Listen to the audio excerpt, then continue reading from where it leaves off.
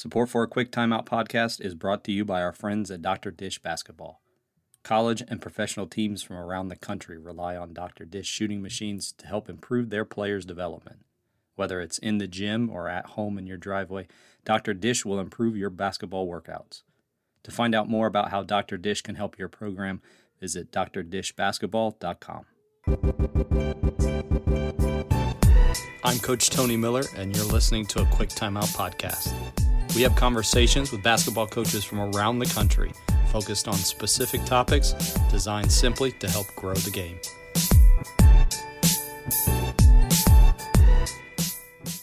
Welcoming to the show, former Wofford Terrier and current professional basketball player, Fletcher Magee. Fletcher, I'm going to leave it at that, only because I was a little too nervous to pronounce the name of your current team. Do you want to help me with that? Oh, I'm still working on that. It's Monbus Obradoiro. It's a team in Spain. For those who aren't familiar with the ACB League, this is a league that has Real Madrid and Barcelona. Is there anybody else that they would probably be familiar with, or are those kind of the big names? Those are the two biggest names. Maybe Valencia and Baskonia are two of the other high up teams there. So there's a lot of NBA or former NBA players in the league. How has the adjustment been? Maybe not just with basketball, but just living in a different part of the world. Yeah, there's definitely been a big adjustment. Basketball wise, the game is a lot more physical. Like the defense can grab you more, you can kind of push off more. So that was an adjustment. And then the game is more, I would say, like cerebral than in the States. Like there's a lot of tactics and strategies and plays and stuff. So those are kind of the two biggest adjustments on the court. And then off the court, just living in a completely different culture has been different, but I've kind of adjusted to it pretty well, and I'm starting to like it. There's really like the roads are smaller, and like people will like walk out in front of you in the streets and stuff like a lot more commonly, and just like expect you to stop for them and stuff. But like the food here is really good, and there's definitely like a lot of really good things about the culture.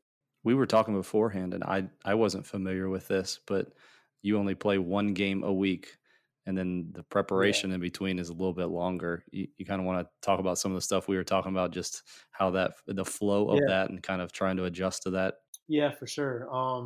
So we play one game a week, and then like a lot of the other teams in the league, they play 2 or 3 games a week because they're in the Spanish league and separate European leagues.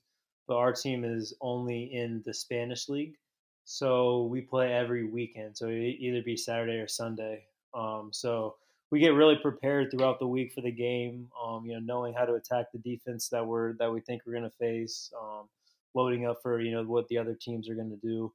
But like I said to you, it is tough when you have one game a week and you have a bad game, or you have a really good game and you want to keep it rolling, keep it going again soon.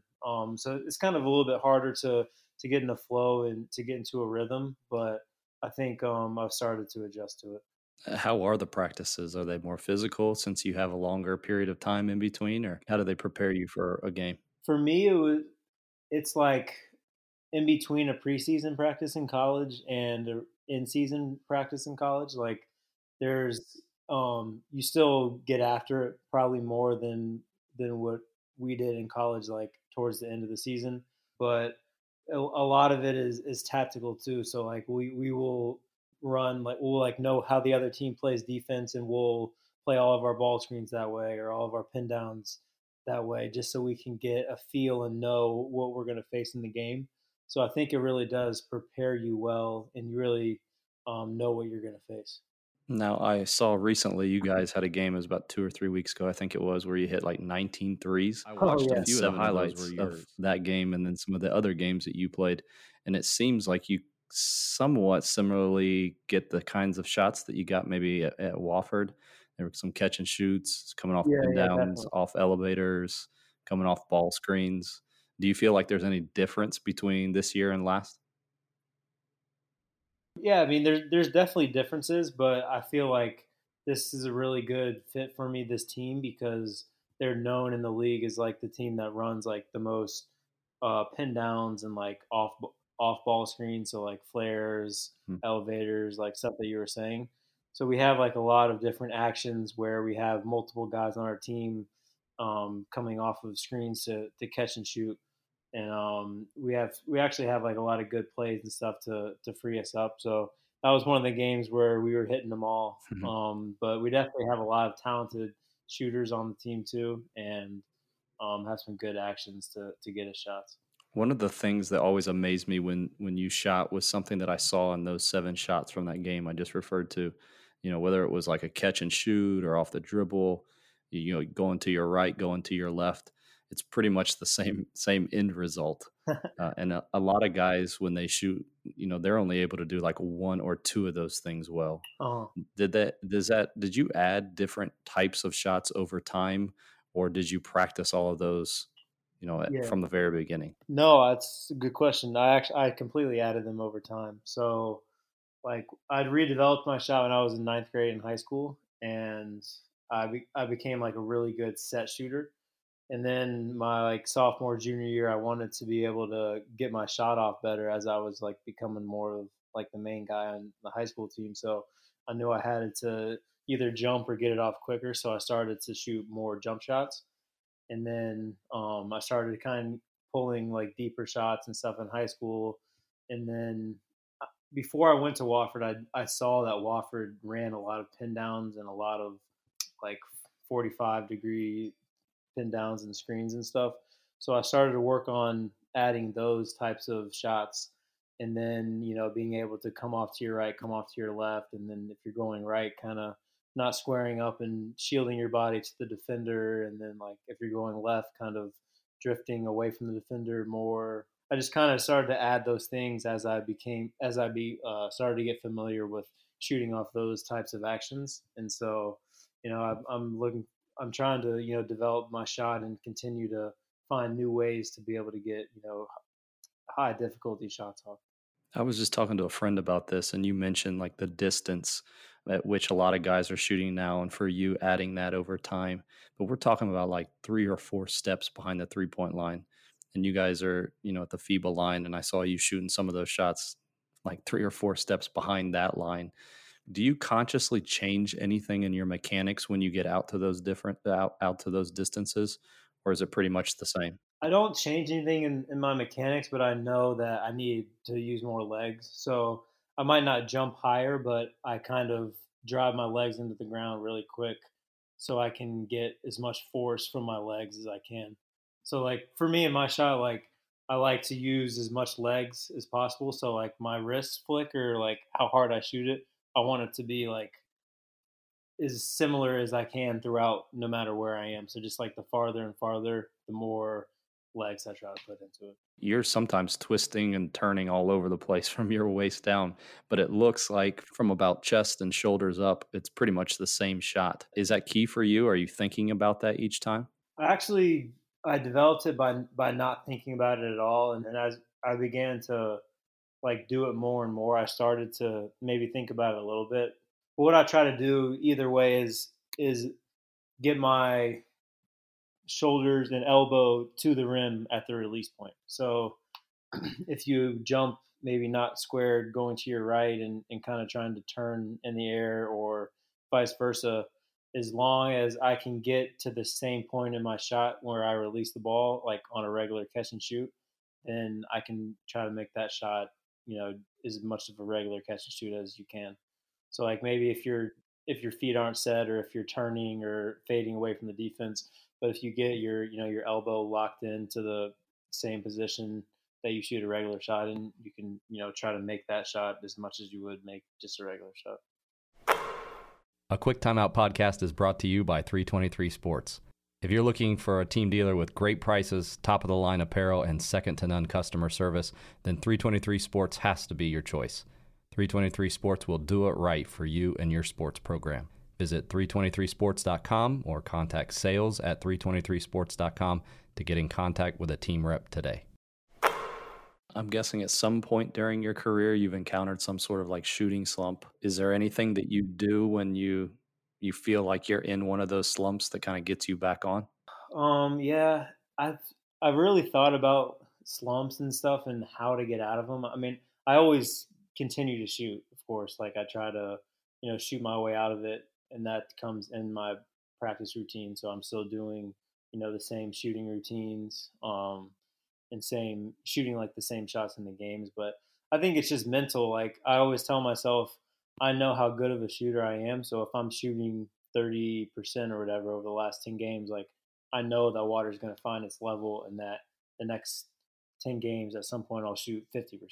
So like I just know you have to continue to be confident in your shot and continue to trust the work and the preparation that you do, and then you just have to know that at some point it's all going to balance out for you if you continue to believe in your shot. But if you start to be like, oh, I'm in a slump, I don't start to doubt yourself, I feel like that's how the slump continues to linger, and then it doesn't really balance out. But like I said, when you just tell yourself that you're going to continue to put the work in and believe in your shot, I think it always balances itself out.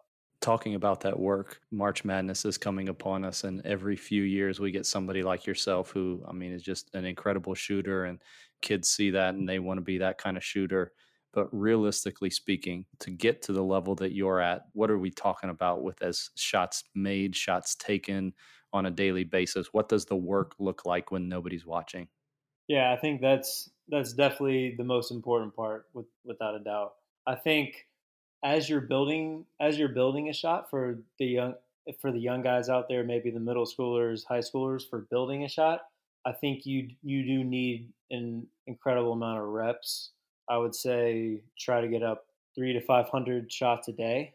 But for those that have already become an established shooter, I think the main key is to get your baseline. So I think I shoot about 50 catch and shoots, and I try to shoot like 30 or 40 off screens and 30 or 40 off the dribble, mid range, do some floaters, do some layups. So I think I make about 150 to 200 shots probably a day now, throughout college. But I think the importance of that is going game speed on your off the move shots and off the dribble shots, and making sure that like you're not just in the gym getting your shots up so you can check off, oh, I got my shots up today. It's about coming off of an action that you're going to do in the game. If you come off, if you have like for me at Wofford, we had certain plays that we would run for me, so I would shoot all of those actions. I would make 10 of those actions. And so I would get game like shots every time, and I was going game speed every time, and just imagining defenders on me, maybe leaning forward or leaning back or etc.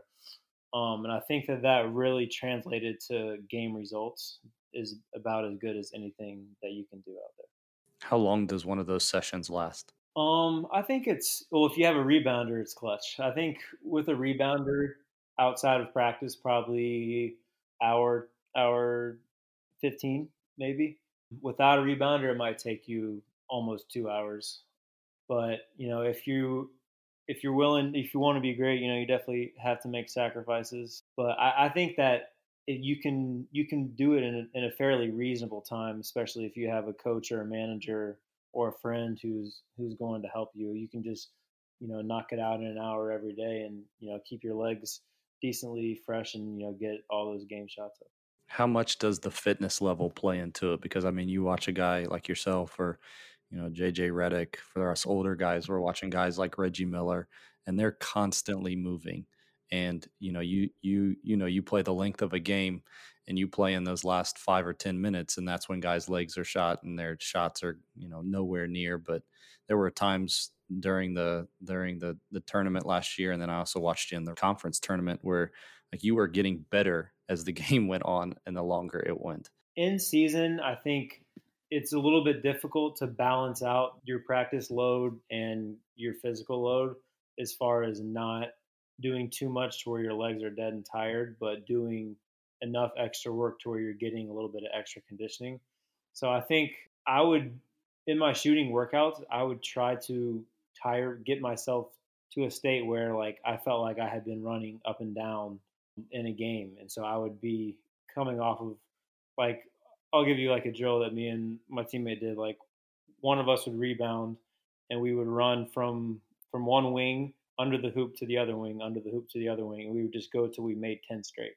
So we would be running full speed, and it would simulate like a 45-degree pin down, and you would have to make 10, not 10 straight. You'd have to make 10 shots. And so you would get super tired, and you would be running off of a game like screening action, and you would have to make shots. So if you weren't making shots, you would just keep running. So I think that it really helps your conditioning and helps you shooting when you're tired. So like, there's a difference between just running sprints and getting tired, which is going to help your conditioning for sure.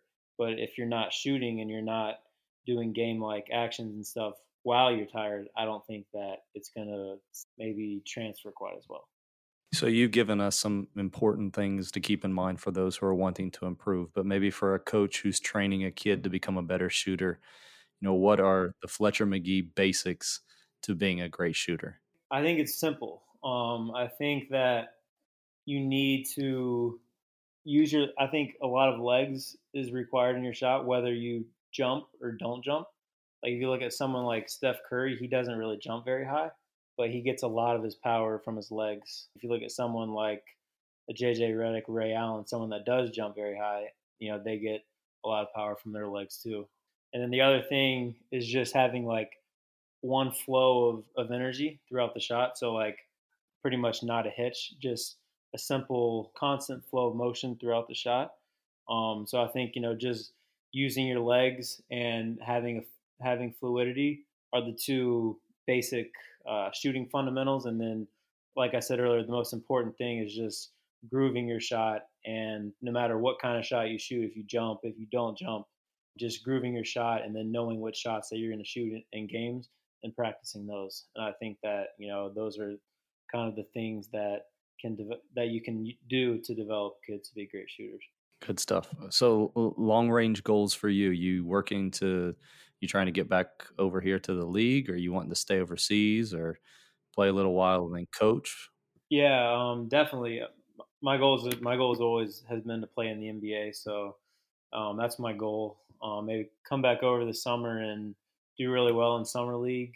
And then maybe if it doesn't work out this year, trying to, come back to Europe and moving up a little bit in Europe and getting, maybe some more attention to try to come back to the league. But my goal has always been to play in the NBA and then play basketball for as long as I can and then get into coaching. So, however the path takes me, it's a little bit out of my control. I know that I can just work as hard as I can and, believe in myself and hope that it'll all work out.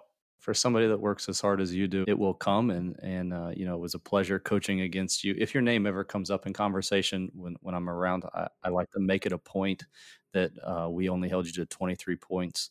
Of course, I leave out the part about you only playing less than half the game, but I figure they don't need to know any of that. So yeah, exactly. To say the first part. So all the best to you there. And again, thanks so much for taking the time to come on the show. Awesome. Okay. Thank you for having me. That'll do it for this episode. Thanks so much for listening. We'll talk to you again at the next time out.